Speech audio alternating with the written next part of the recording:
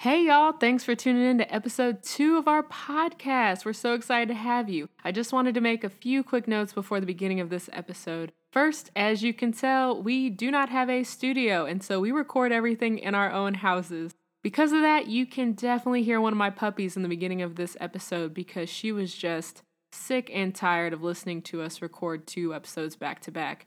I promise it isn't for the entire episode, but just wanted to make that note and say, yeah. My bad on that, but I really tried my best in the editing booth, which is my apartment. Second, we have an Instagram and Twitter now. You can follow us at Last Black Avatar on both, and you can email us any questions you have that you want us to answer on air at lastblackavatar@gmail.com. And lastly, we're on a bunch of streaming sites now. You can find us on Spotify, Apple Podcasts, and Stitcher, which is super dope. If you're really feeling us, follow us on your favorite streaming site so you can get updates when we post. And if you listen to Apple Podcasts and you want to slide us a little review, that'd be super dope. Now, the moment you've all been waiting for. We'll be starting this episode in 3, 2, 1. What's up, y'all? Welcome back to the Last Black Avatars podcast. My name is Avery, and I am joined once again with my co-host, Corbin. Corbin, how you living? Yeah, we back at it. Really happy to be back on the show and just talk about Avatar. I could really talk about Avatar all day and tomorrow, so this is exciting. I'm really happy to be in dialogue with other people that are watching for the first time or who have been fans for years, so here we go. Yeah, and so for listeners at home, this will feel like it's been a week since we recorded the last episode, but truly It is 3 minutes later after finishing the first episode. We are truly plowing on through, and so this one will be episodes 6 through 10. And so, once again, I am watching this for the first time, and so we are trying to stay spoiler-free, so we will not be talking about anything past these first 10 episodes. I have not watched anything past these first 10 episodes so far. I haven't read anything. I haven't text anyone about it. I sometimes see TikToks about Avatar, but I send them straight to Corbin without watching them very much. But that is what we were coming into this episode with, and so we can get started. So the first episode we're talking about is episode 6, Imprisoned. And yeah, so they end up at this small camp. Well, they start camping out close to this small Earth Kingdom town or whatever because they're still on their journey, and they see this young little cute boy. He's moving all these rocks and stuff, and Katara literally is like, yo, what's poppin' to this boy, and that nigga dips. He just disappears, and you don't really know for a little bit. Bye, girls. And so he's out of there, and they were like, what is his problem? I don't understand. And so Basically, they find out that his name is Haru because they go into the town. They're bartering. There's a part where Aang is trying to buy a hat with some nuts that he found in the forest, or that Sokka found in the forest. Yeah, because they were trying to find some food. And I was like, you didn't have no food from the last place y'all went? No. But I don't know how long it's been since they, like if they right next to Umashu, like, they should have had some food. Like, I feel like Boomy would have given them like a bunch of food, you know? That's a good point. Because we talked about in the last episode that they have no money. They have no food. They have no supplies. And I'm wondering about their clothes because sometimes they like lose their packs and stuff like that randomly, and they don't really address it. Like, and they just keep it moving. They're like, oh shit, we lost our stuff, whatever. Like, so I feel like they've just been wearing the same clothes this whole time. I think that's canon. Yeah. That's nasty. There was never a scene of them packing bags. They never take a bath. No soap. They don't wash their legs. And young kids don't normally have the best hygiene, and so it just concerns me. It don't. Oh my God. But anyways, Haru is hot. They stumble upon him. He's super hot. I think all of these random guys that they find in the forest, I think are super hot. But he says that the squad's fits were whack as fuck. I took note of that. He was like, see how they're dressed? And basically, I just want to note, like right here, I hate the fact that he goes home and Katara runs up in his house. And it's like, I just saw you earthbending, and I was like, why would you just run in somebody's house like that? Like, that's so rude. It kind of looks like it was supposed to be a store. That's what I was assuming. I thought it was a store. Like, if it was a store, I feel like that's different. But still, like, you don't just run in somebody's house like that. Like, that's so weird. And then I think, then she's just like questioning him in front of his mom. I was like, yeah, who do you think you are? You snitched on this man. You don't know his business. You don't know their relationship. Why are you doing this? But that's also where we get a little bit more context about this town. So basically, the Fire Nation has been there for the past 5 years, mooching off the fact that they have these coal mines.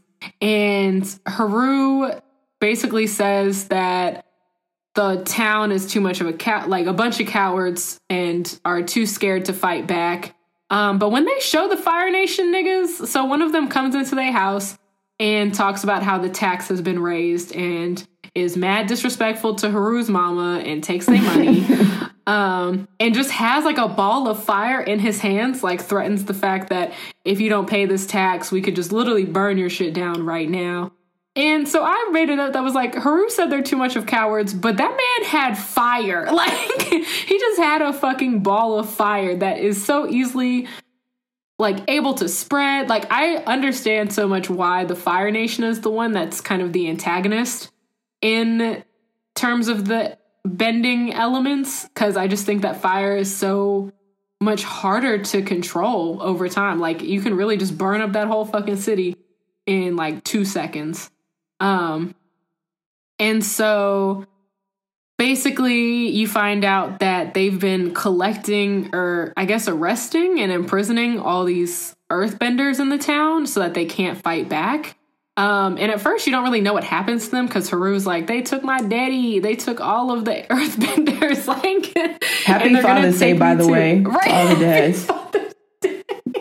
It's today's Father's Day. Happy Father's Day to his daddy with his smooth ass voice. But he basically tells them that they've been kidnapping all these earthbenders and they don't know really what's happening. And I have a note that's like, where the fuck are all the earthbenders? Are they dead? No, they got arrested. Well, because they don't tell you until the end of, not the end, but when they show them in the prison. Like, I don't think they emphasize that they're not dead, because they're like, we don't know what happens to them. Like, I don't know where the fuck they are. And so, yeah, they end up staying with them, and they allow them one night to stay with them. Also, sorry, listeners at home, I have a puppy in the background who is whining. But they are able to stay the night. And I love the shot of Appa eating the hay, because he just like is munching and then he stops and looks over. And it was a long stare. It was a long stare. And then he just starts eating the hay again. I thought that was great. I loved that moment for Appa. That was good. That was great comedy right there. I'm glad that you find Appa funny. I did in that shot. That shot really got to me, just because they were like, promise that Appa won't eat all of it. And Appa's like, I just want to let y'all know that I am an Appa stan. Appa is the best character besides Katara on the show. He literally carries the entire show. He is great. So if you're an Appa stan. He literally is carrying the entire show. His back. Yep. I think if I had to pick a top character right now... It's kind of hard to say. It's hard to say. I think I really do like Zuko as a villain. Like, I like the fact that he's just so angry and angsty all the time. I think that that's really fun. I think he's a fun villain to watch. Like, those people that you're like, clearly they're not a good person at this point in the story, but like, they're just fun to watch. Like, I feel like he's engaging, and I enjoy his story arcs as much as I enjoy the major squad, the gang. See, I honestly don't think that, like, I think now that I'm realizing that I don't really see Zuko as being a villain. I really feel like, because of the way things are going, like, he was banished by his dad and sent on this wild goose chase to go find the Avatar. Yeah, with his uncle, who, you know, we learned things about later on, but, you know, for 2 years, and he's like around the world searching for the Avatar, and, you know, is just able to find this thing to prove that he has some type of honor. Like, you know, later on in the show, like, you know, we were introduced to his sister, and she's much more like insidious. She's much more, you know, abhorrent. She's terrible. So, I mean, there's her, and then there's Zuko. But I definitely feel like if you're watching like the first 10 episodes, like I can see like how folks would be like, oh, I hate this nigga. Like he's terrible. But I mean, I also am still. But he doesn't feel like he's terrible because he's a terrible person. Like because it's interesting because he's obviously doing bad things or is in a position of being a villain if he really wanted to be. But when they show him in comparison to other people from the Fire Nation, like them niggas are way more evil and mean than he is. And I also think it's interesting that he's actually a really good tracker. Like he's been really, especially in these first 10 episodes, he's really able to keep up with them and able to just figure stuff out. You said two things. So you said one thing is that he's a very good tracker. And the second thing is that there's a lot of people that are much more terrible than Zuko is that are part of the Fire Nation. I just want you to remember those two things. Oh gosh. Okay. Those are very vital parts to his story. Oh, cool.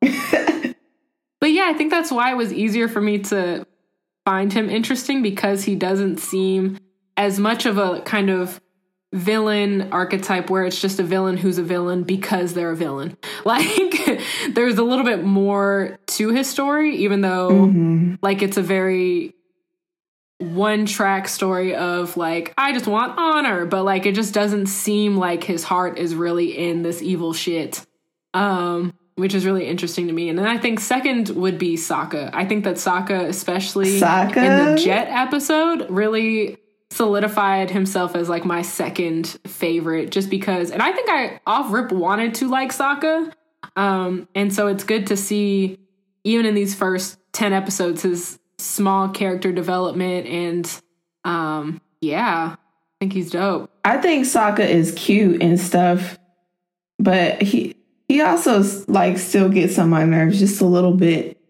you know. They all have characteristics that I would rather do without, but they're also, again, children. Like every time I watch this, I'm like, yeah, they are like, Katara is a child. 15. Like I probably would be acting the same way if this was my like real life. And so, yeah, oh my God, where were we? We were talking about Haru and Katara. Oh. Yeah, how he gets trapped under that coal mine. Yeah, so they're hanging out. They're hanging out and they see this guy get trapped under a coal mine, this old guy, and they're trying to hold back the coal and the collapsed mine from crushing him, and Katara's trying to pull him out, and she's like, we should get help. And Haru's like, nigga, we don't have time to get help. Like, this nigga is dead. And Katara was like, use your earth bending, like save his life. No one is around, which probably the right choice. I would probably do the same thing. And I wrote Haru is strong as fuck. And he blasts like the entire collapsed mine through the mine, which I wrote down, how would they not notice that a collapsed mine is blown the fuck back? Because like I don't know how that would have happened. I don't know, because it's already collapsed. So then how would the rest of it not just collapse? Because there's still a hole there after they do it. Okay. And I just, and I know it's a kid show, and I know it's a cartoon, and I probably shouldn't be thinking so deep into it, but I was like, wait, what? I was like, what if you just come up and notice that there's a whole part of the mine that's blown back and whatever. Whatever. But this thing cleaned out. Spick and span. And I just thought that was wild as fuck. What is it called, Haru? If Haru had a nickname, I would call him Pepto Bismol. Because he was able to clear. I'm sorry. I'm sorry. He be that type of dude that comes like, I'll clear this bitch out. And does.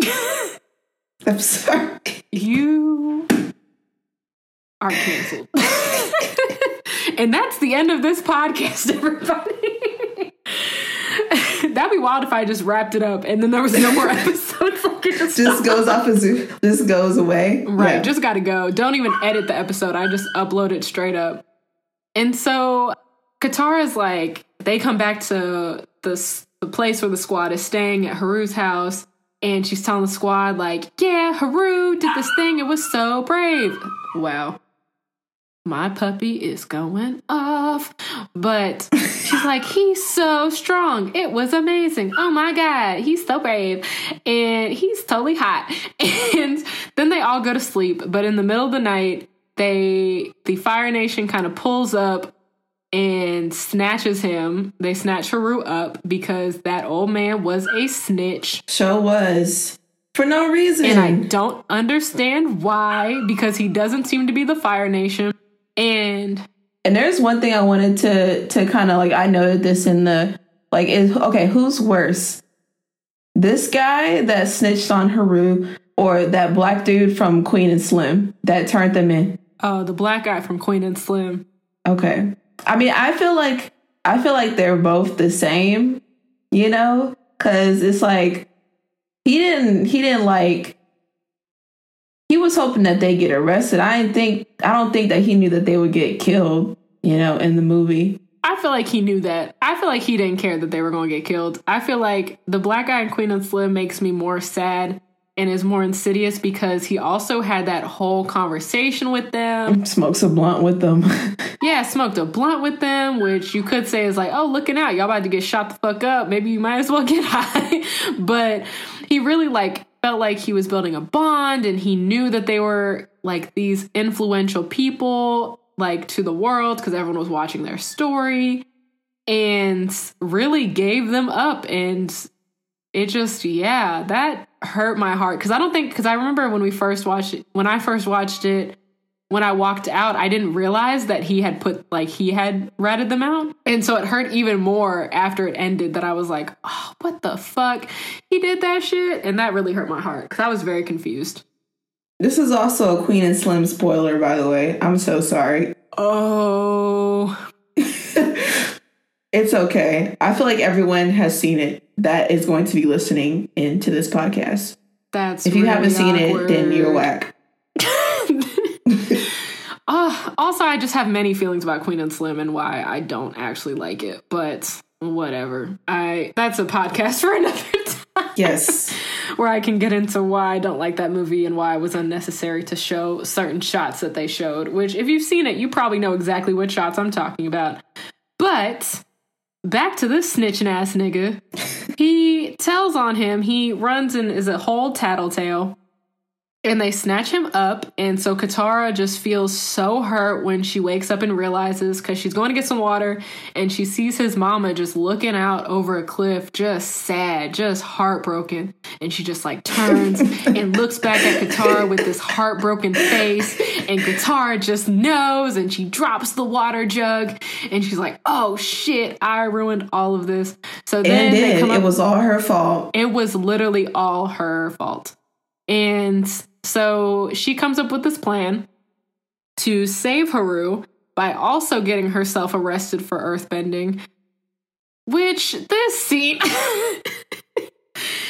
scene annoyed me only because, and I also made a note, like, do they not care about waterbending? But then they kind of elaborate later that I guess earthbending is kind of like this primitive style of bending because they make a note about these, like, I don't know. They made some kind of weird comments about earthbenders when they were on the ship that I was like, oh, maybe it's literally just that they hate earthbenders. But I was like, couldn't she just waterbend in front of them and then they would just arrest her anyway? Like, I don't get that. But I guess since they're on a ship, that probably wouldn't be smart for them to arrest a waterbender.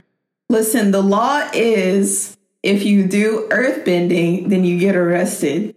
So she was like, if I earthbend, then maybe I'll get arrested. Like, I don't think because there's only earthbenders in that entire, city. Like, Katara was the only waterbender in the southern hemisphere.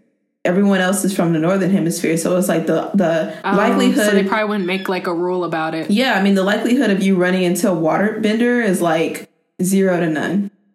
And so they come up with this whole plan that involves faking earthbending. And basically the plan is that there's some vents and these huge rocks, and they're going to have Aang blow into one of the vents with his airbending powers, and it's gonna like blow up through the rock so it looks like it's levitating on the other side. And this part frustrated me because I thought that the plan wasn't gonna work, because Aang was like, yeah, don't worry about it, like we're just gonna have such fun a kid with it. Annoying. He's such a kid. And they were just like, can you focus for literally 2 seconds? He was like, yeah. They were like, do you even know the code word? Like, do you even know when you're supposed to blow? He's like, yeah, go ahead, we're just gonna have fun. And I was like, can you focus for like 2 seconds? Like, I was so frustrated watching this. But basically, it works kind of awkwardly. They are able to levitate it. And then at first, the Fire Nation guys are like, oh, it's the lemur. The lemur is levitating that rock. And they were like, dummy, it's dummy like, bitch. What are you talking about? Like, dummy bitch. Like, no, it's clearly this girl. They just acted out this poorly made skit. And so they're like, oh yeah, well, guess we gotta imprison her. And so they bring her to the prison, which is basically this huge metal ship that means that no one can earthbend. And she finds out that Haru's there, his daddy's there, and all these earthbenders are there. Everybody and their mama is in there. And they cannot earthbend, and so they've lost all hope at this point, because they're like, it's not going to work out. Like, we're not going to escape. We can't do it. It's too much. And then Katara goes on this speech, which I literally have in all caps, Katara, shut up. Because the warden is watching her as she's telling them, like, hey, rebel. It's going to be great. And I just wanted to add in here, like, this made me think about organizing and how, like, this whole episode kind of reminds me about, like, the struggles of trying to mobilize people and, like, raise their hope or take their anger and put it somewhere. And how does that, like, work into the work that we do today? So do you think, like, there's a comparison between, like, that episode and the work that you do with organizing, with trying to mobilize folks? It does, yeah. It definitely reminds me a lot of more so like my undergraduate organizing, of folks feeling like there's no real way to affect change on a college campus, or that like things have been tried before and it's not going to work, or that like it doesn't directly affect them, or that they're okay with how things are running. And so it's really hard sometimes to get people to have that aha moment of, yeah, I should do this.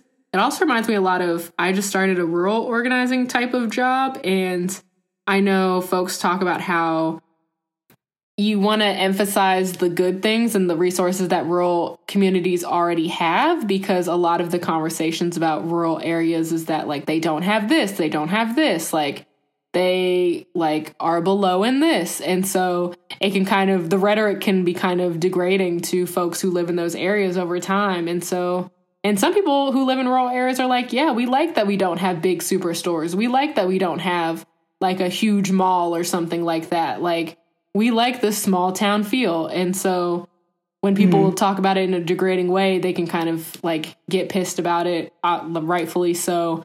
And yeah, sometimes it can be hard to build up morale or that will to fight back, especially if you don't have a lot of resources or organizing infrastructure in place in certain areas. And so that's what I was thinking of when I was watching this scene specifically. But it also made me think of government officials who know that people won't do super radical things sometimes because they think that like trusting the process and just voting or just doing one thing and going through one avenue will save them. But they won't like burn stuff down, which we're seeing people are burning stuff down now. But like something was really chilling about the way that the warden was just standing there and literally like people were going to like shut Katara up. And he literally was like, hold my beer, like watch this shit, like watch the work that I've done on these people. They are not going to rise up. And when she's done and they all just sit there and he kind of just like walks off like, told you, like they weren't going to do that shit. Like that was chilling. And it made me think of politicians who are really comfortable in their seats of power because they know that certain communities may not rise up against them in certain ways. I don't know. What about you? What were your reflections? Oh, you got the hotep hands. Oh, maybe we'll release a picture one day of what that is. But Corbin doing the hotep thinking my hands. queens and kings. I mean, I just feel like go. I'm not gonna say it. She might end up watching this one day, but or listening. But yeah, I mean, that's why I wanted to ask that question, because as soon as I saw that scene, it made me think about how difficult sometimes it is to mobilize folks, especially when I feel like a lot of people know what they want, and a lot of people have like the language that they need to understand what's going on. But sometimes it can be really difficult to move people from point A to point B in order to get stuff done when it comes to organizing work. So, I mean, I kind of see Katara as being one of them folks. She just annoying sometimes with her emotions and, whatnot. But I mean, she really cares about the work that she does. And I feel like the reason why she goes so hard in this episode is because like she knows deep down that it was her fault that Haru got arrested, and she barged into this man's house and forced him to earthbend, and because of that he's in jail. But also like the connection that she has between herself and Haru when she finds out like, okay, my mom is dead and she gave me this, and this is the only way I feel connected to her. And then his dad is gone, and the only way that he feels connected is through his earthbending. So that empathy that she has and able to place herself in his shoes. But I also feel like with organizing work, and I don't want this to be like, oh, well, I need to feel empathy and I need to like connect myself to somebody in order for them to feel like I can do this work or to feel important. But, I feel like any type of work you should want to do because you care for those people and whatnot, not just because like, oh, well, that's my mom. That could be my dad. That could be my sister. So I'm going to work to do this just because. And it also makes me think of when people say you can't organize solely from a place of pain. And I think that is a large portion, because Katara does have hope, I think, for a future, but she also like repeatedly does kind of come back to that idea of like her root motivation seems to be her mom. And I'm saying that because she has said in these episodes, like, no less than 5 times, like, yeah, my dead mom, like, this is... I'm sorry. That's not funny. But I've also seen, like, a lot of TikToks that joke about how anytime someone brings anything up, Katara is also like, yeah, my dead mom. Like, especially in the episode with Jet, which I just think that episode is so much stuff, which is why I keep talking about it. But when he was like, yeah, I lost both my parents, I was 8 years old. And she just goes, she doesn't say like, oh, that sucks, I'm so sorry, I relate, I have this. She literally just goes, yeah, my mom died too, like in a Fire Nation raid. And then he's like, I'm so sorry for you, which is probably the response she also should have had for him. But she was just like, no, yeah, my mom died too. It seems like trauma is the only way she's able to truly bond with somebody. Yeah, a lot of trauma bonding here. A lot of, yeah.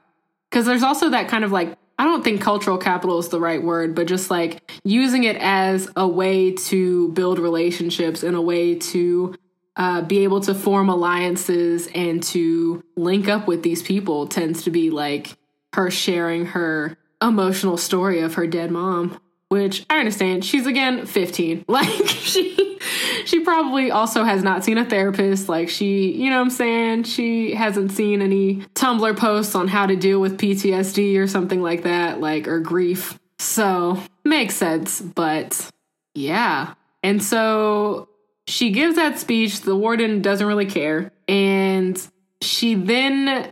Because Aang and Sokka told her, like, okay, you have 12 hours and then we're coming to scoop you. Like, we finna dip. And when they get there, she's like, no, I'm not giving up on these people. Like, they can do it. They can rebel. And they realize, oh, shit, they're burning stuff. There's obviously coal, like, on the ship, which I wouldn't have thought of coal as, like, an earthbending thing. I, the whole time, was like, is that earthbending? And then I was like, do I even know what coal is? And then I let it go. Yeah.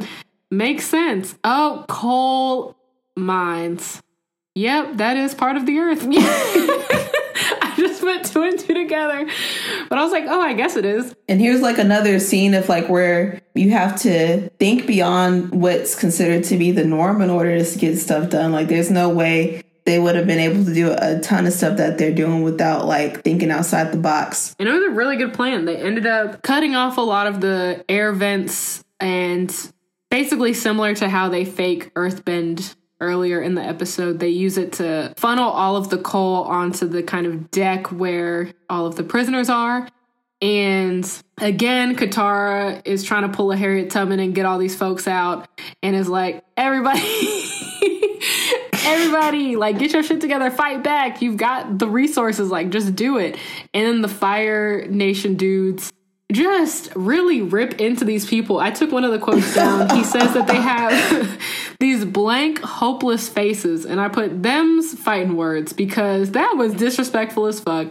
He was like, these people are beyond help. Like, why are you fighting for these people? And suddenly, as soon as they say that, I wrote, the earth-bending people get into formation like High School Musical. Like, because you know in High School Musical when they're all in formation, they know the dances and stuff, but they've clearly never practiced before. I was like, this is choreographed. Like, they really, they really know their stuff. Yeah, they've been in the lab. Katara really could have just been chilling and eating her fucking rice, but she decided to leave these people of freedom. We need a bomb here to go off. To freedom! To freedom! Katara is Harriet Tubman. I wonder if I'll have the editing capabilities to edit that in. But yes. if I don't have that editing capability, I hope that we gave you all at home a good audio experience similar to that of Miss Petty. And so basically they fight back. This scene was awesome. Loved it. I thought it was super cool. And they all escape and they're like, we're going back home. We're going to rebel against the Fire Nation because now we've got our confidence back. We're all out of prison. We have the strength and numbers to fight back. And so the episode ends immediately after that. And Katara's talking about, oh shit, I lost my necklace that I was just talking about that my mama had gave me. And I just have in all caps in my notes, oh shit, Zuko copped the necklace. He copped the drip. And it's just a scene of him slowly picking up her necklace. And I guess her automatically VVS. Knowing that it's hers. Like... because he brings it up later and he automatically knows that it's hers. Yeah, that paddock. And so that's the end of episode 6. We move into episode 7, The Spirit World, Winter Solstice, Part 1. We find that Aang is in this small Earth Kingdom village. They're still in these Earth Kingdom areas. And as they're flying over, they notice this kind of dead patch. Not patch, but this huge span of area that's been burned out and decimated. And they Sokka calls it a scar. And they really Aang has a really emotional reaction to seeing this, which I thought was a little overdramatic. But I understand why he's so upset by it. But they spend a lot of time on that. And I can't remember who tells him that there's new life that's coming through the acorns. It's Katara. Katara, which was super cute. I liked that. It was very much a Lion King 2 scene where Simba pulls back the dust and he's like, there's this little piece of growth. New life is coming. Have you seen Lion King 2? I can't remember if you have. I have, but like I only watched it one time and that was it. Because I was like, Scar has a son or something? Yeah. Okay. Well, no, it's not his son. He chooses him as the next quote-unquote Scar. Like, he's the heir, but I don't think that he's actually his son. I can't remember. Because he's dark-skinned. Yeah. Well, that is kind of true. No, because there's another dark-skinned lion, but he's not chosen, even though he was, like, the oldest one, and that's part of his character arc. But for listeners at home, I haven't seen it in 20 years. That movie so often, it's embarrassing. So I love that movie. I think I watched Lion King 1.5 more than I've seen Lion King 2. Because Lion King 1.5 is very good. They both are. I think Lion King has some of the best sequels and spin-offs. I think their TV shows are good. I think the TV show. The musical is good. I think that 1.5 and 2 are pretty good. The live action.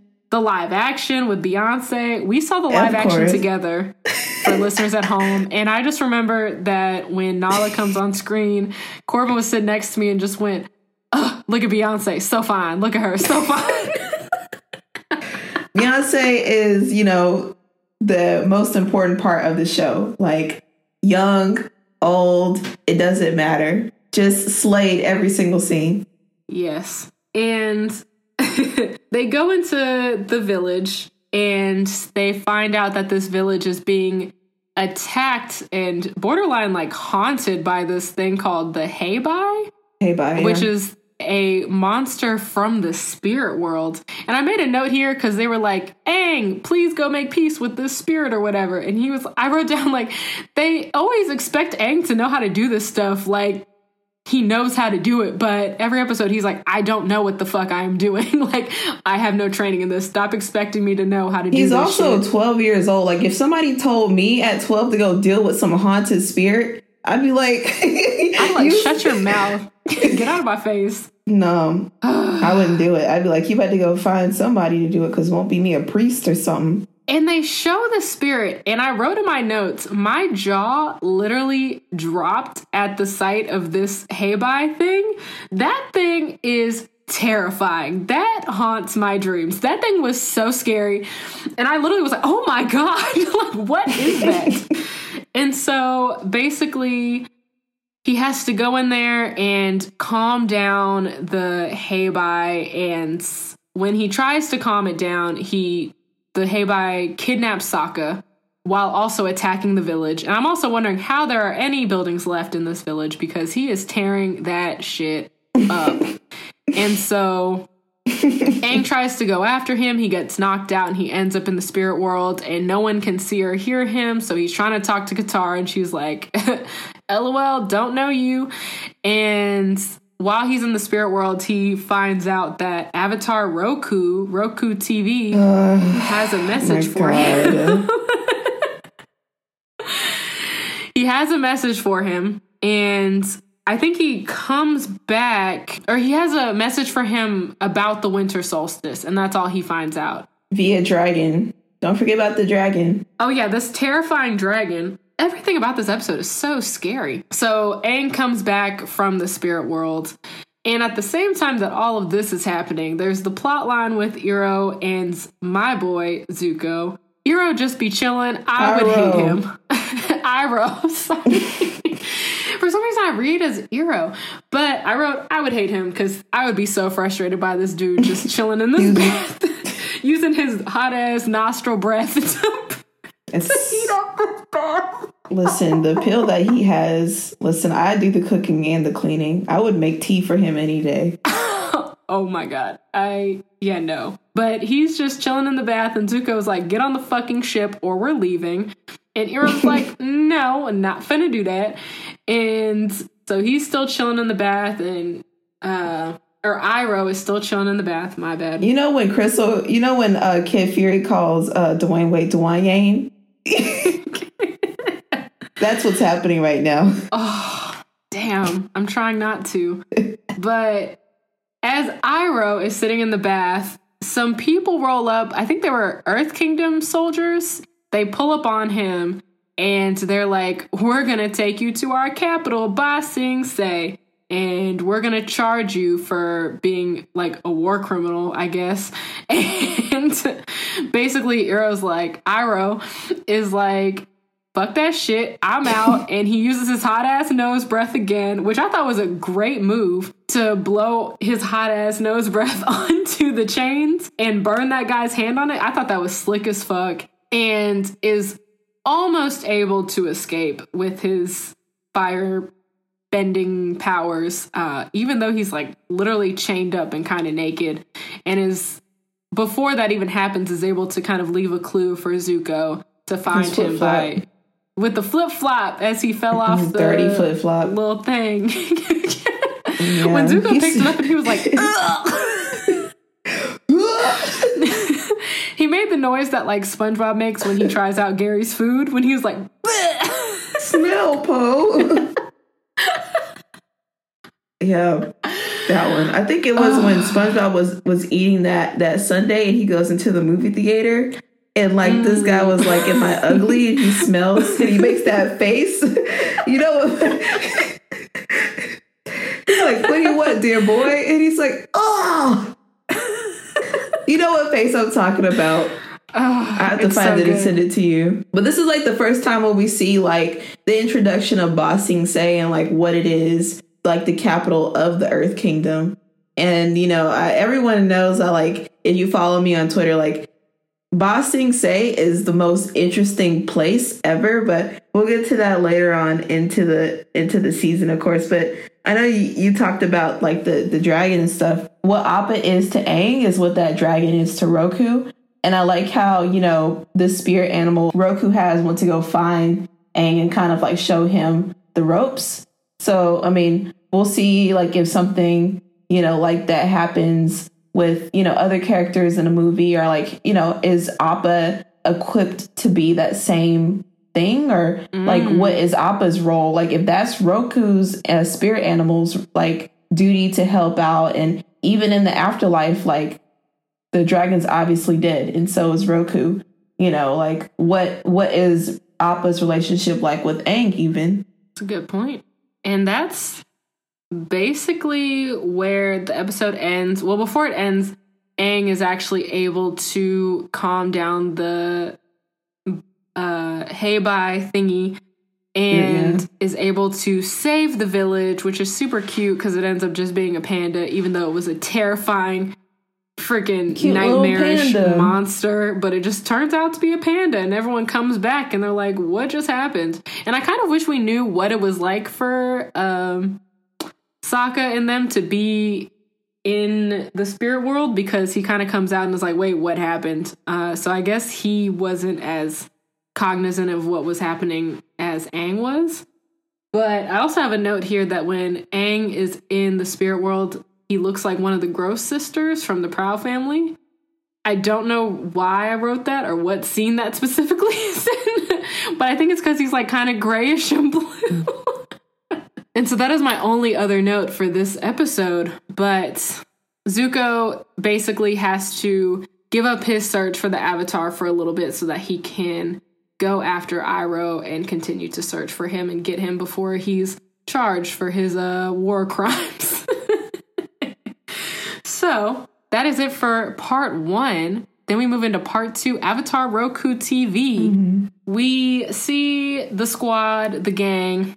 They know that from the last episode, they know that they have to go to this temple that's on this island in the Fire Nation. And in the last episode, I made a note, nah, fam, we ain't going into the Fire Nation. I wrote it. I was like, I would not go. I would not. Well, you know, the only reason why they know where to go is because Aang had that vision. Or no, when he was in the spirit world, the dragon helped him see like a vision of where to go to meet up with Roku, you know? Yeah. I still saw that and was like, I wouldn't go. Fuck that. But you got to. Then at the end of the episode, I was like, okay, I guess it was important for them to go. But they end up going so that he can talk to Roku TV. And they find out that there's a Fire Nation blockade between them and being able to get into the Fire Nation by Zhao. Is it Zhao or Zhao? Zhao. Gotcha. And Zuko is right behind them because he's like, I'm finna go in there too. And they kind of like do this weird maneuvery thingy so that they can get out of the way. But Zuko basically gets hit with one of the big old fireball things that they're trying to use to attack the airbender and his squad. And it fucks up his ship a little bit. And the Fire Nation blockade, in such a shady move, was like, we're not even gonna go after him. Like, just let him go because he will lead us straight to the Avatar, which is a pretty good plan, especially because their ship is smoking. Like, it's literally a direct smoke signal to the Avatar. And I can't remember, is Iroh in that temple? Why? Because I remember the last episode, they were like, he's going to chase after Iroh. But no, so there I can't remember where Iroh is in this. So he wasn't in the temple. It's just it's a fire temple, so it's only like Fire Nation guards in there. They're like similar to air nomads, kind of how they operate, but they're like keepers of this temple and of Roku's like statue and all that exists in there. Right. But they haven't found, like, he didn't get Iroh before he went to go after Aang, right? Well, in the last episode of In Prison, they do find him, I think, and he saves them from being punished or something. Gotcha. Yeah. I definitely had the wrong notes for that, but okay, dope, cool. So they're all together. Because I was like, wait a second, I don't remember what happens to Iroh. He's probably like somewhere eating like a roasted duck or something like that. No, I think you're right. I think he does scoop up Iroh for like before. I'm talking about on the boat. There. Like he's there. He's just probably somewhere eating a roasted duck. Oh, of course. Yeah, drinking some tea. And so they go to the temple and they find out that these fire sages that were supposed to be kind of the protectors of the avatars and making sure that that still happens, they are no longer really loyal to that, because when the last avatar went missing and there were 100 years between the two avatars, they became a little bit more loyal to the Fire Lord, except for one who's a badass, and I can't remember his name. What was his name? Do you know? I don't remember. I think they say it, but whatever. Badass fire sage is what I will call him. And the other sages are trying to attack them and make sure that they don't get into where Avatar Roku TV is hiding, or where that little temple area is. But that one badass sage is like, I got y'all, come here. And they try and get into the little area, but they can't, because you need like 5 blasts of fire bending into the door to open it. And so they Sokka has a really good idea of burning like little explosives in it, and it doesn't really work, but it looks like it did. So when the sages come up, they're like, okay, bet, we got to just try it and open it so we can get in there before he talks to him, because if he talks to him, that's a problem. Like, it's a big problem. And so they do it, they open it, and all this hell breaks loose, and somehow Aang is able to finesse his way into the little sanctuary area so that he can talk to Avatar Roku, and the door closes behind them, and they can't follow after him because the Avatar Roku thingy like flashes some type of light that that blue basically light locks the door. And so Zhao, yeah. Okay. So He comes up. Zuko's also there already, and they're all just trying to get to this damn avatar, but they can't get to him. And when Aang's talking to Avatar Roku TV, he finds out that what we were talking about, that there's kind of a deadline on how long he has to learn how to bend all these elements. So they were like, yeah, it could take years to learn how to master one element, but you have until summer. Which I kind of like, because it kind of, no pun intended, lights a fire under his ass to get a move on here. That's 8, if you've been counting at home, boys and girls. Right, for the podcast drinking game. And yes. I also have a note here that Avatar Roku kind of reminds me of when Mufasa's talking to Simba with this voice. Like, it's very much like a Simba. Like, I literally have in quotations, Avatar Roku, Simba. Because that was my first thought. And he was like, you need to learn it by this time, and you have to make sure that you kill the Fire Lord. Like, that is your end of the video game villain that you have to get to. Yep. He's able to get out. Roku's like, I can protect you for like 2.5 seconds. They open the doors, and he like repels, like he pushes back everybody, all of the firebenders and stuff, and it destroys the temple. But yeah, he burns that hoe to the ground. Right. But the squad and Zuko are able to escape. I also think I have a note that, oh no, that's on the next episode. I have a note about when Katara and Zuko, like, he, like, catches her or something, and that's when he tells her that he has her mom's necklace. I think that's the next episode. But I was like, this is the scene that probably sparked every fan fiction ever, because as I was watching it, I was like, love this. Could use so much more of this, but I think that is the next episode. How do you feel about this episode?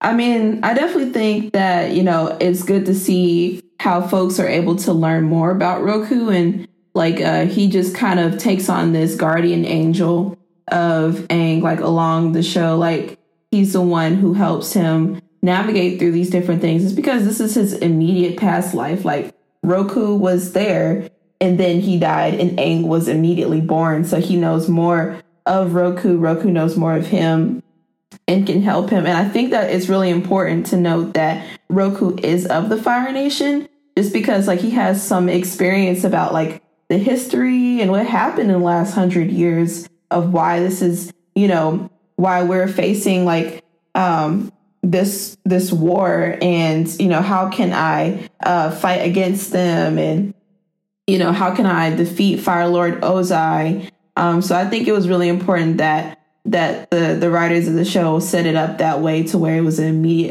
immediate person, and then there's Aang, and he has to defeat you know, the Fire Lord and restore peace throughout the world. So definitely like this episode, definitely think it's necessary. And you know, even though, like, I will say, like I said the last episode, like, Roku is not my favorite one. Even though he is Aang's guardian angel, he's not my favorite avatar, and neither is Aang. But, you know, we'll get more to why that is. You haven't met the best one yet. Ooh, that's exciting. It just gets better and better. So we move into the next episode, which is episode 9, The Waterbending Scroll. I really like this episode, actually. But also, there were some parts that I was like, why didn't y'all start doing this before? So immediately Aang is like, what the fuck? I have to learn all this shit. I have to cram for this final before it happens. It's happening tomorrow. And I gotta, right, just literally have to cram all of this into my head. I really wish this was on video so people could see Corbin, like, taking papers and shoving it on top of her head. But he's like, what the fuck? Like, I have less than a year. That's so stressful. So Katara's like, well, I could go ahead and teach you waterbending, since it's going to take us weeks to get to the North Pole. She should have been doing that. Teach you. I literally wrote down, why didn't they think of Katara teaching him before this? Like, I know she has only limited knowledge. Because, like, she honestly can't manage it. Like, the first episode, the first two, like, her waterbending sucks. Like, she can't even, like, control it. Like, her anger is tied to her waterbending. And her emotions and stuff. Like, she can't literally not control where it goes. Like, she meant to whip somebody and froze Sokka, and he had to, like, free himself from that ice block. So I think that's why, because she sucks. But she's getting better, though. Like, if I wanted somebody, if you knew how to read or something like that, or write, and you just, like, or whatever, like, you were playing a game and you weren't good at it, why would I want you to teach me? Like, if you lose every single time, why would I want you to teach me? I don't want you to teach me how to lose. But I think she does know, like, at least kind of a beginner level. I mean, it ends up not really being a beginner level for Aang, but she does know, like, a little something. And I do like the little part where Aang is like, because she starts to get really frustrated when she teaches Aang some waterbending tricks that she was like, this took me months. And he gets it in literally 2.5 seconds, which was so hurtful to watch. But he makes the point, like, you taught yourself this. Like, I have a teacher, which is you, to teach me how to do this, but you didn't know how to do that. So I really liked him being just a good friend there and trying to quell her jealousness, but I literally wrote Katara getting jealous as fuck, and it makes no sense. She just be getting jealous, I swear, over everything. Yeah. Which I understand, because she just has way too much wrapped in, like you were talking about, she has way too much of her.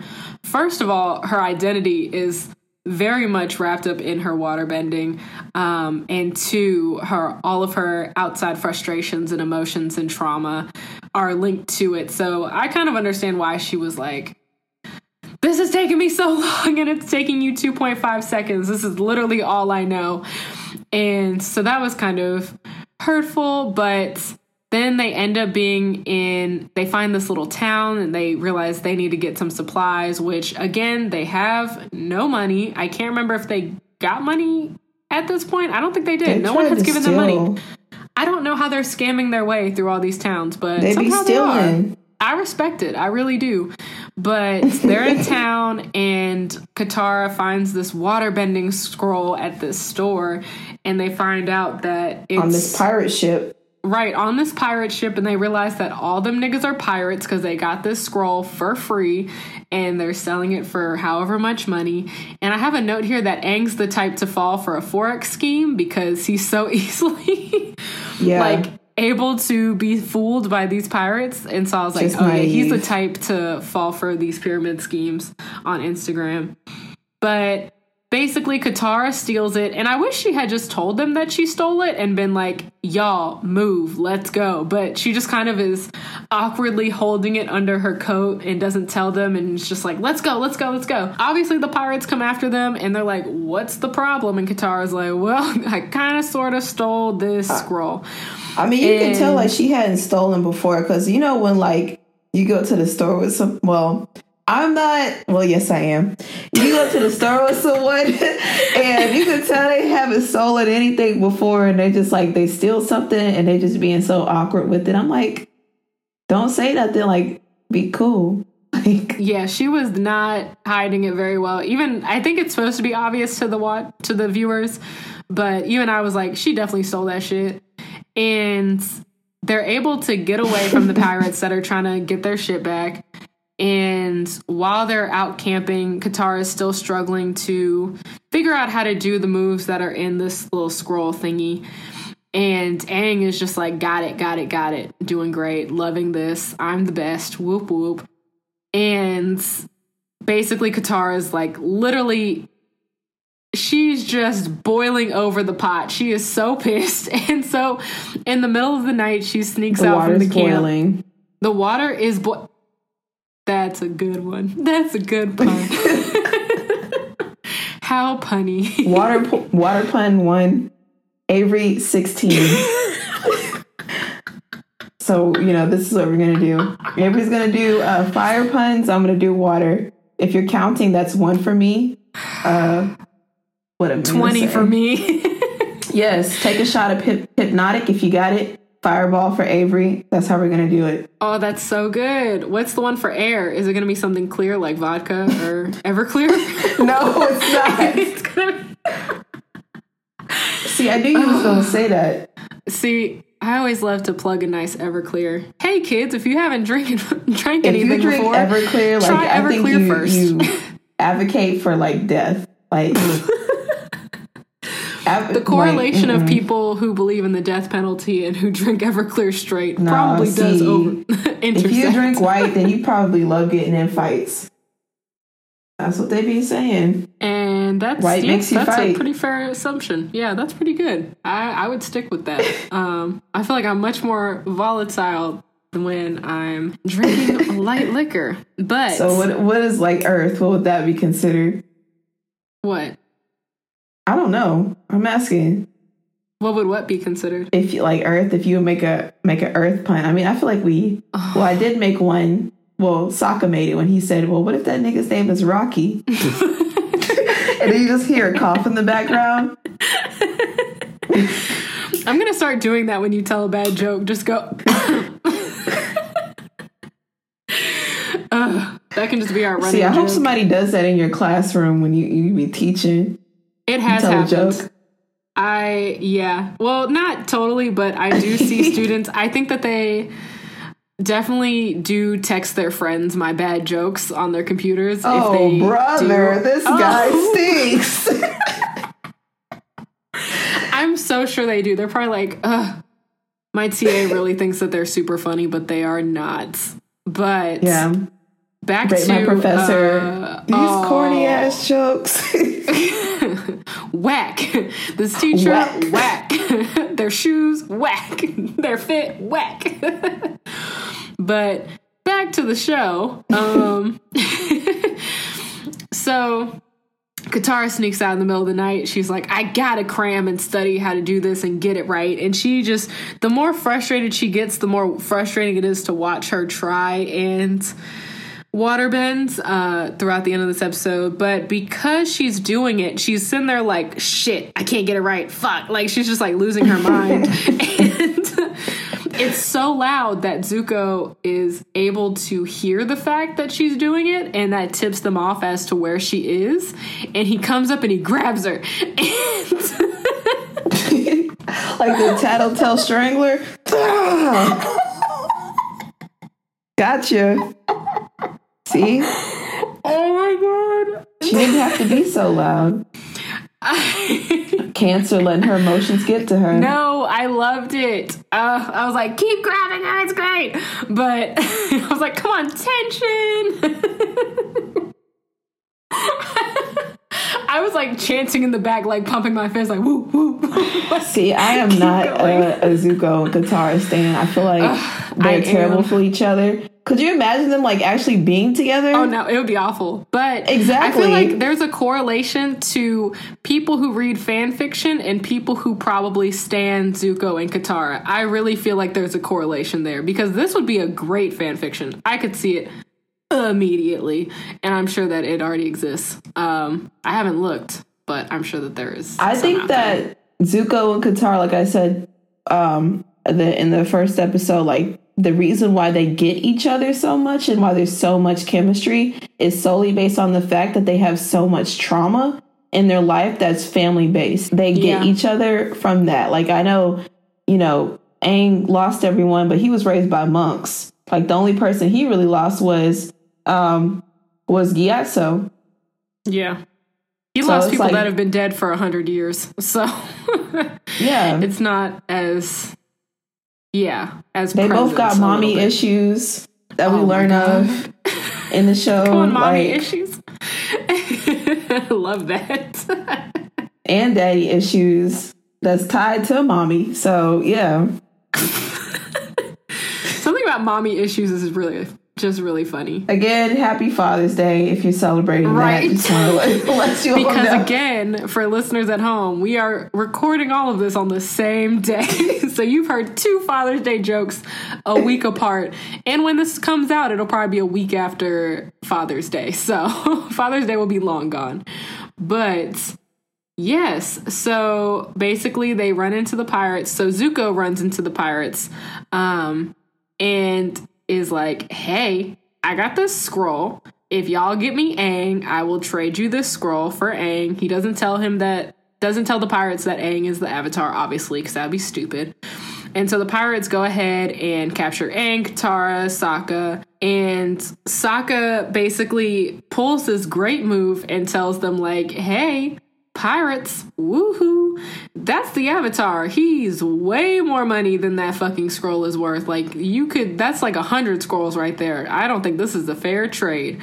And basically the pirates turn against Zuko. Yes, that's how much he's worth. Then there's a huge fight that breaks out. It's pretty cool. And Oh, I have this note here. So when they go to Katara and Aang are able to like escape and try and steal the boats. I think it's the pirate boat that they're trying to steal.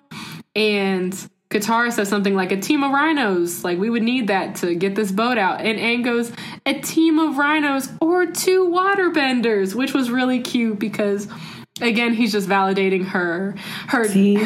That's what she needs. Her man that's going to validate her. But yes, then they're Avery. both able to move the boats, and at the same time the pirates steal Zuko's boat, and I love the quote from Iroh about something about you're so busy fighting, but someone's stealing your boat. And he was like, is that a fucking proverb? And he was like, no, someone's literally stealing your boat. And then he was like, wait, that actually should be a proverb or something like that, which I loved. I thought that was a cute little joke. And so the little squad is on the pirates' boat. They're about to go over the edge of this waterfall. They're trying to stop themselves from going over it, which doesn't really matter because the pirates ram into them with their boat that they're riding on, which is Zuko's boat, and they all flip off this waterfall. But Aang luckily had bought that bison whistle that sounds like it doesn't work, but it really does, and they are saved by Appa and they escape. But now Zuko has no boat. I also have a note here that says, Zuko can save me from pirates anytime. That is my note for this episode. Can't remember what that's in context to, but it's there. See, I hate that Aang has that whistle because it's like, why did you buy this? Yeah. You know, like there was no reason for you to buy this thing. Yeah. Y'all could have bought some food with that. Also, or traded it for some food. I love the fact that, speaking of Iroh, I love the fact that the only reason Zuko and Iroh are even in this town is because Iroh's like, I lost my lotus tile. And then he realizes that is jokingly like, actually, it's been in my sleeve the whole time. But he has a really great line when they're in the town that there's no lotus tiles anywhere. But I always say the only thing better than finding something you were looking for is finding something you weren't looking for at a great bargain, which I put that should be the Target tagline for forever, because that is exactly what it is like shopping at Target. But I just thought that was really fun. And so that is where our heroes are at the end of episode 9, going into episode 10, which is wild as fuck. I call this The Rise of Zuko, but the actual episode title is Jet. The Rise of Zuko? Sokka, not Zuko. I meant Sokka. Oh. I was like, what did he do in this episode? Yeah, I don't think I really have many notes for Zuko in this episode. I can't remember what he was even doing. I don't think he's in it. We bring in a new villain here, a new antagonist. Which, this guy is creepy as fuck, but they really lay on the romance aspect really thick with the little music, and the scene color changes to pink when he's holding Katara. What the fuck ever. Anyway, the episode opens up, Sokka being like, hey, so I think that Zuko has been tracking us because we've been in the air, and a flying bison is really obvious, and my instincts say we should walk. Which I still hold that that's a really great idea. Even though they get caught, I still think that was a really good call on his part because it is a literal flying bison. And Katara has this annoying line of, I bet you wouldn't be so bossy if you kissed a girl. Like, girl, what? What did that have to do with anything? But a girl kissed him, so what? Right, and he did. So what? Period, poo. And I just don't understand. But basically, they are rescued by Jet and his little crew because Sokka accidentally leads them into this Fire Nation camp with a bunch of soldiers. And so they're like, gotcha, bitch. And so Jet comes and saves them with his little band of misfits, trying to be a faux Robin Hood type. Robin Hood. And he calls them his freedom fighters. And I wrote, Jet is a freedom fighter and he taught us how to fight. Say what? Yes. Let the church say period. That's the chant I'm using at the next protest. Ella Baker, Jet. Angela Ida Davis, B. Wells, Harriet Tubman, Jet. All of them. Yes. Bell Hooks, Jet. And I just have a note that says, I don't trust Jet. And, I put in my notes, I said the difference between, so you got, I know I put this on Twitter, but, I always like to compare, you got Killmonger and Jet, and you need to overthrow the system. Who do you choose? Killmonger. Why? Because I feel like Killmonger... They're both the same person, but I just want to hear They are the same person. I feel like... I don't know if I could choose between the two of them. I think that they're... Like you said, I think they are very much similar people. They both use sex appeal to get what they want. Oh, that's true. Yeah, he really did kill our good sis right before. Like, he just didn't even care.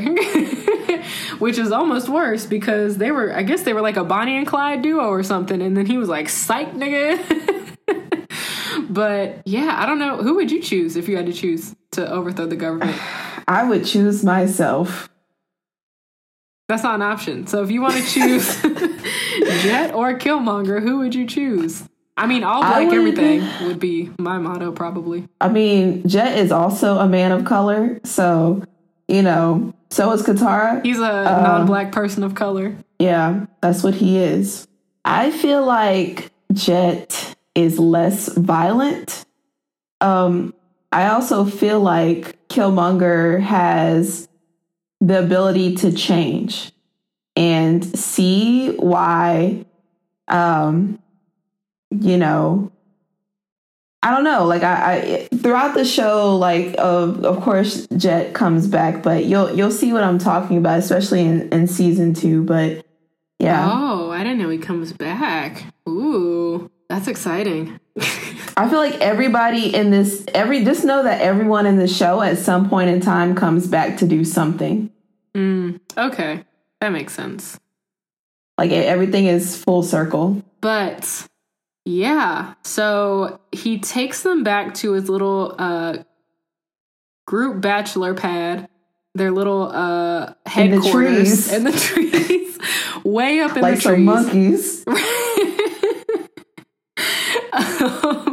All up in the trees. And so he's basically Tarzan, especially when him and Aang are fighting in the trees. I was like, this man is borderline Tarzan. Basically, Jet's really laying on the romance thick with Katara, and Katara loves it. They both have dead mamas, so she loves that, so she can talk about that some more.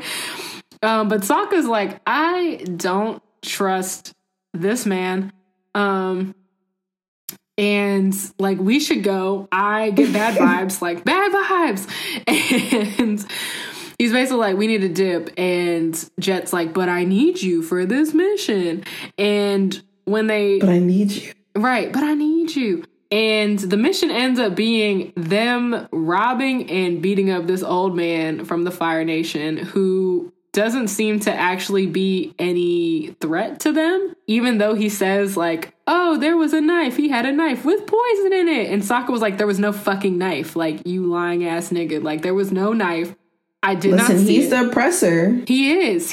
Look, I was like, this seems like when police like plant like guns and stuff on victims' bodies and stuff. I was like, I don't trust this man. Sokka's basically like, leave this guy alone, like, and he stands up for him. Basically, that just makes Sokka even more fucking like irritated with this man. And I literally put, Katara ain't shit. I'm sorry, she getting on my nerves. Because the whole episode, she's basically like, Sokka, but like, I totally trust Jet. I gotta hear his side of the story, because Sokka's like, Katara, this man is not shit. And she's like, but like, he wouldn't do that, Sokka. Oh my God. Yes, he would. Yes, you don't know him. We've known him for a day. I was like, you don't know this man. You've known your brother for how long versus this man that you met literally 12 hours ago? He is not that hot for you to be acting like this, sis. Anyways. Is he?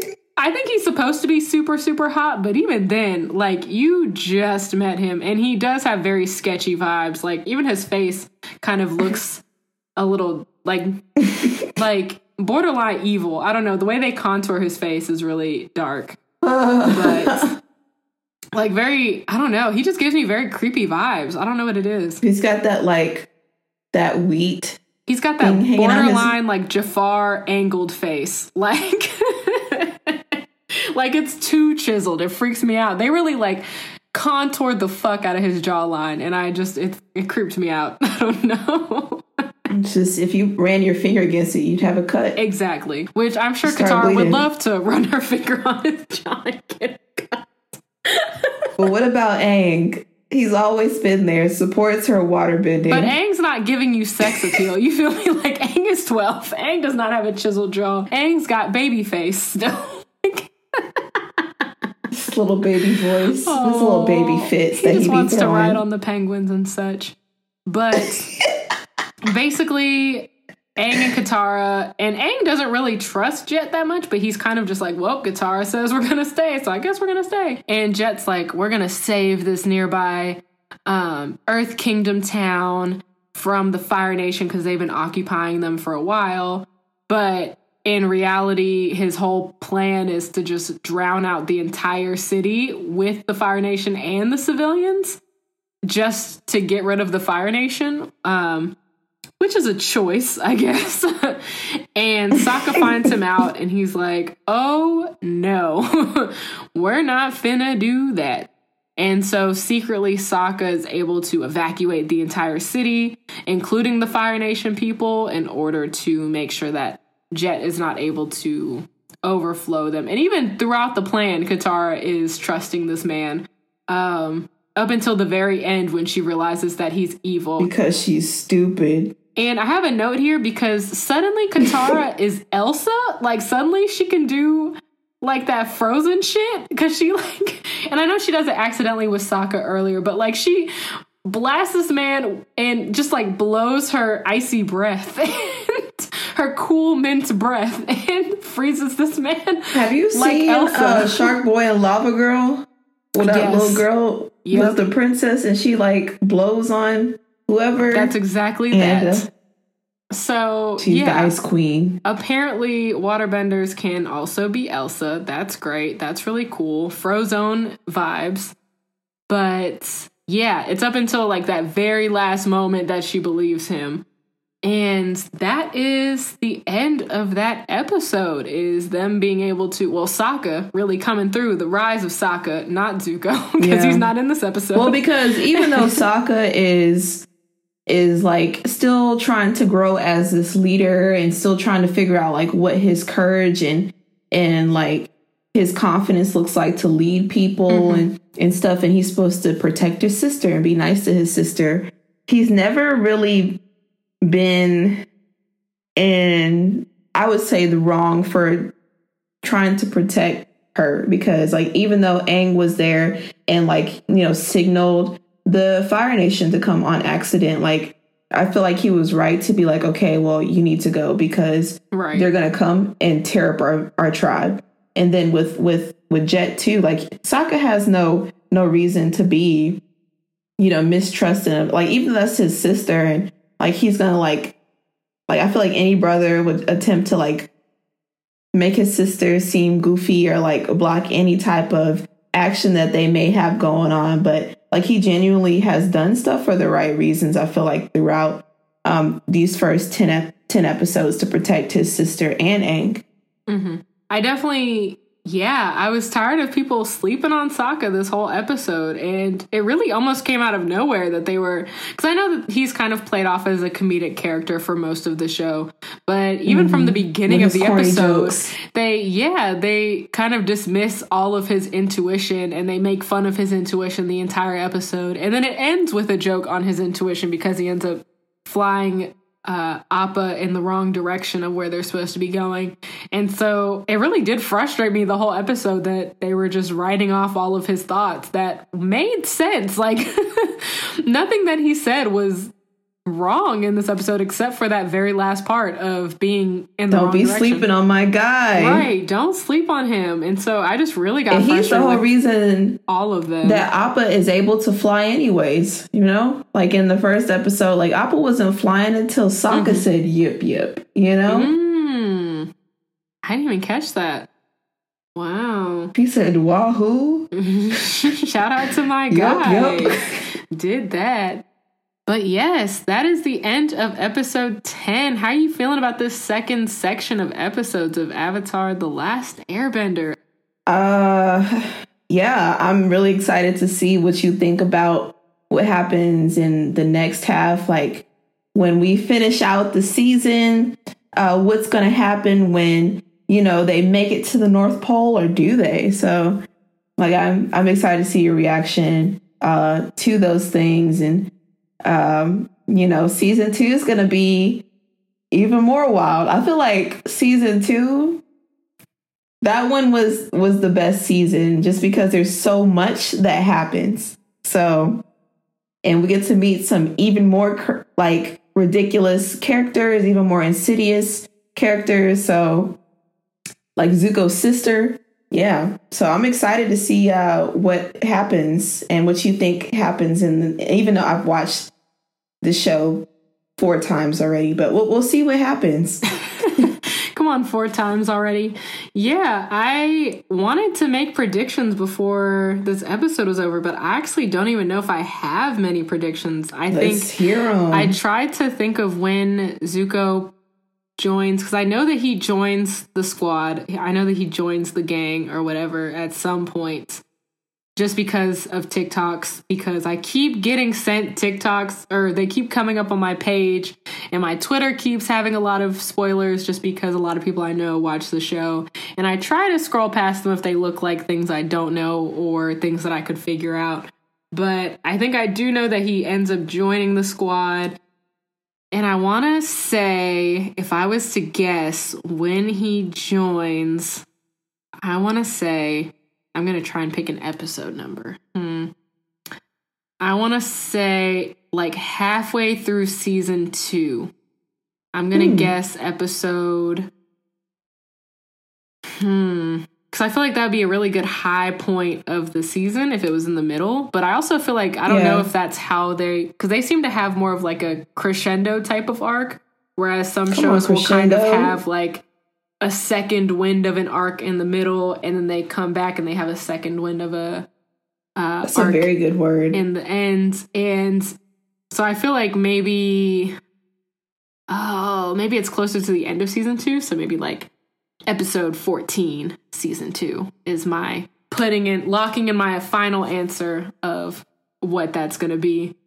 And I think I'm trying to decide when Aang and Katara end up together, because I know that they do. Yeah.